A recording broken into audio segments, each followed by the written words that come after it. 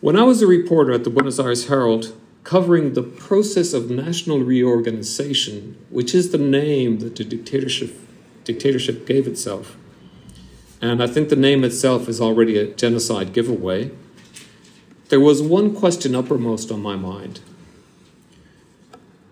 Could the replacement of truth by delusional and murderous belief systems that I was witnessing in Argentina occur in the United States of America, the country where I was born and where I grew up? Now, I had expected this to remain a purely rhetorical question in my lifetime, but it hasn't.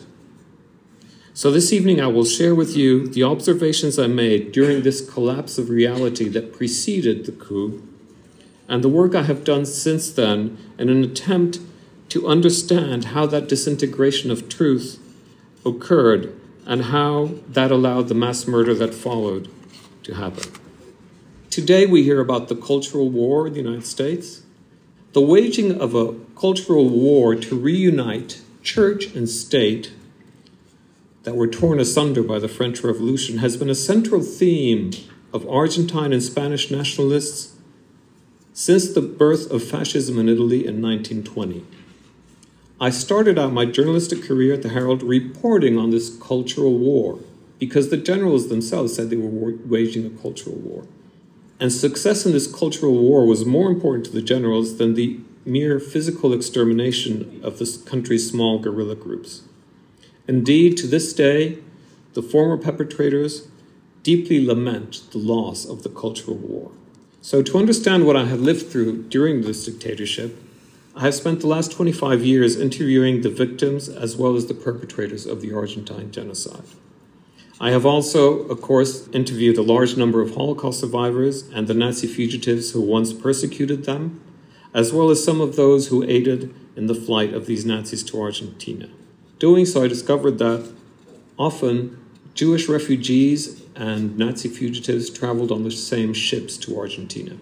The ship usually left from Genoa in Italy, and I remember there was one man called Marcelo Furman. He was a man from Vienna, and he told me that on the ship from Italy to Buenos Aires, there was him and a group of Jewish survivors. He said, at dinner on the ship, at the table next door, there was a group of SS men who every night toasted to the memory of the Fuhrer.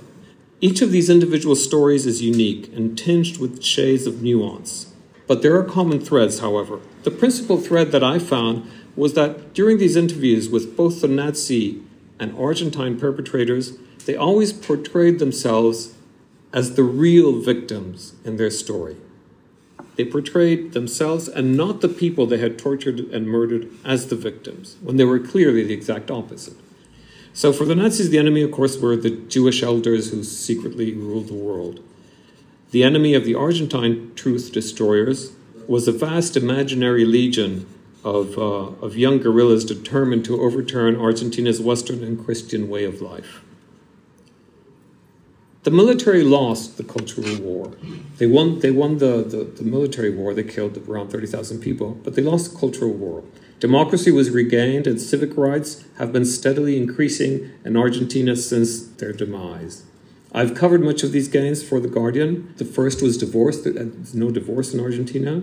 Of course, recently abortion, gay marriage, indigenous rights, the rights of women, all gains that fly in the face of the toxic attempt by the military to make Argentina, they wanted to make Argentina the moral reserve of the Western world.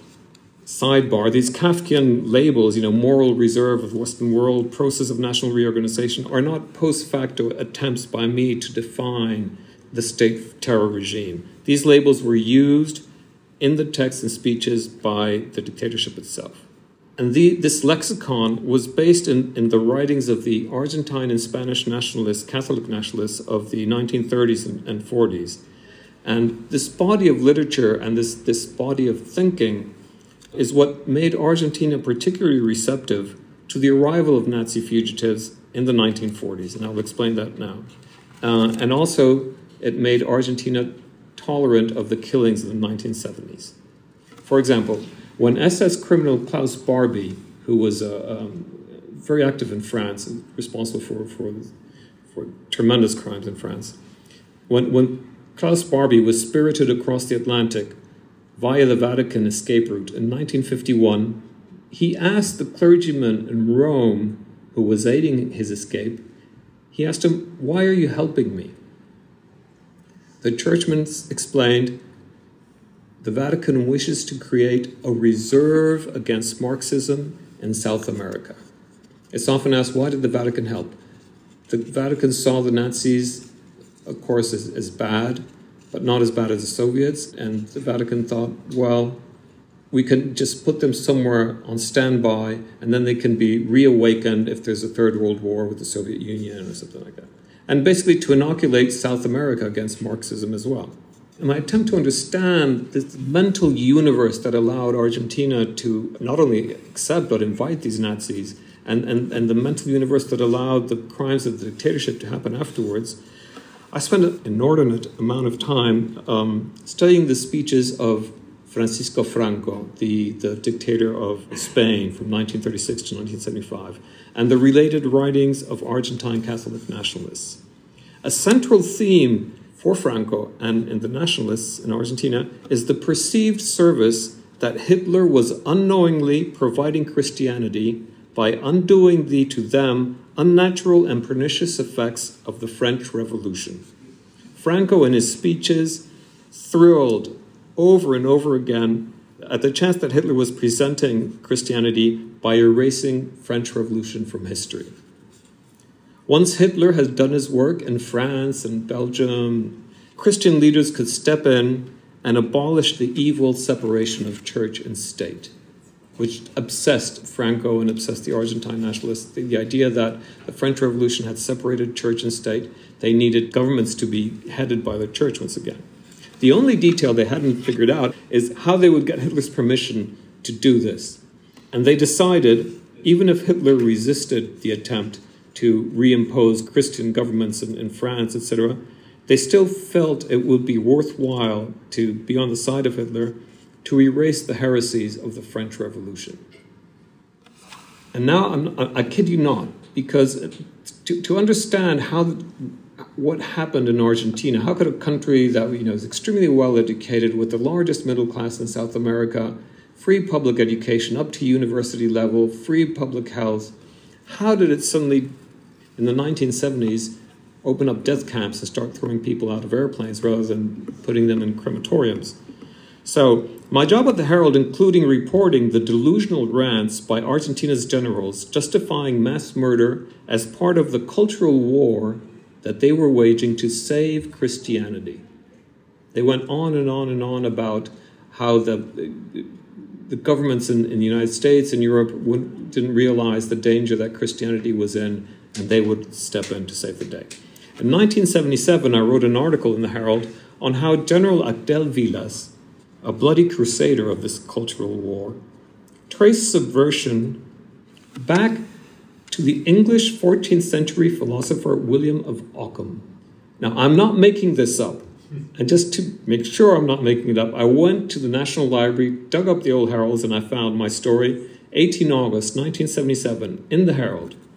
I'm quoting, "Vilas holds that Argentina's cultural war is part of a Third World War, a process of disillusion at work in Western civilization for the past 5 centuries, initiated by the degraded scholasticism of Ockham."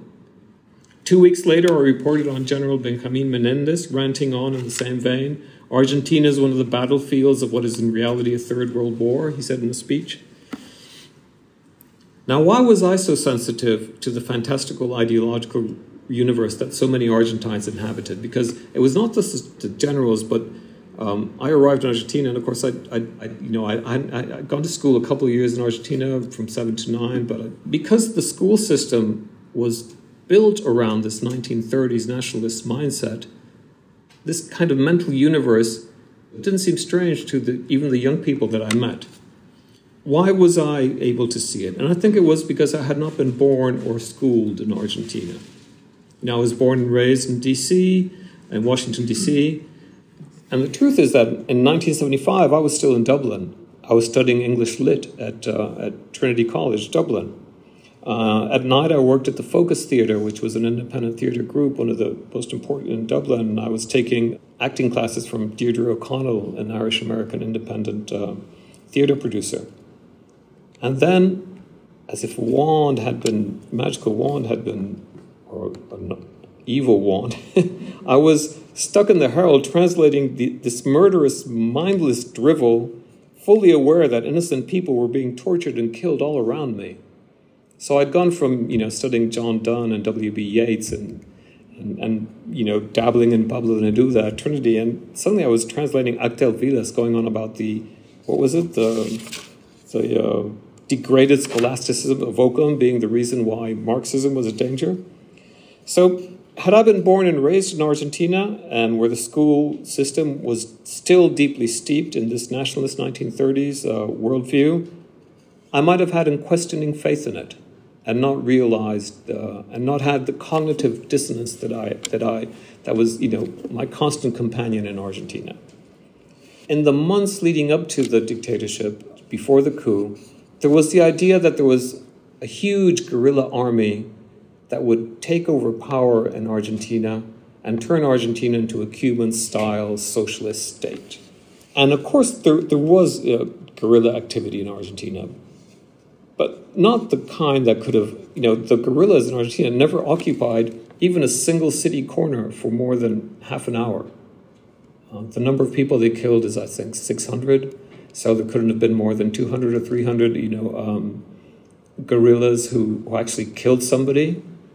So when I started interviewing the perpetrators, one of the things that I was very interested in was what was their mindset at the time of this. So I spoke to the wife of a Navy lieutenant who was in charge of throwing captives from the planes, over the Atlantic Ocean. Military planes would fly out an hour and a half, 2 hours over the Atlantic and throw them live. They were drugged, so they were asleep, but they were still alive into the Atlantic Ocean. The wife of this Navy lieutenant who did this told me that they lived in such a state of fear that every time they went to the supermarket, her husband rode on the passenger seat alongside her with a machine gun over his lap, in case they were attacked by terrorists. Were you ever attacked? I said. No. Was anybody on your Navy base where you lived? Was any of the families? No. So even though they were never attacked, yet her husband continued throwing young students out of planes because of the unreal fear of an attack in the supermarket parking lot. In 1978, the Argentine dictatorship informed Pinochet in Chile that it had already killed 22,000 people in Argentina. Human rights groups estimate that the total is around 30,000. But the number of guerrillas who actually killed somebody could have not been more than 200 or 300, which begs the question, who were those thousands of other innocent persons who were being thrown out of the airplanes? So Argentina's genocide, or as I have heard it best defined, a genocidal situation that did not acquire the proportions of a full-scale Holocaust, this genocide did not initiate as a response to guerrilla activity. In my mind, and according to this reading that I have, it was a response rather to the cultural war that the military believed had been initiated by the English philosopher Occam in the 14th century. That is why they had to kill so many, and not just those 200 or 300 armed guerrillas. Because in their minds, they weren't killing just guerrillas. They were leading a modern-day crusade to rid the land of infidels. And so this is not me theorizing today about the probable motives of the Argentine generals. What I've been reading to you is me at age 23 at the Buenos Aires Herald translating verbatim from their speeches in real time.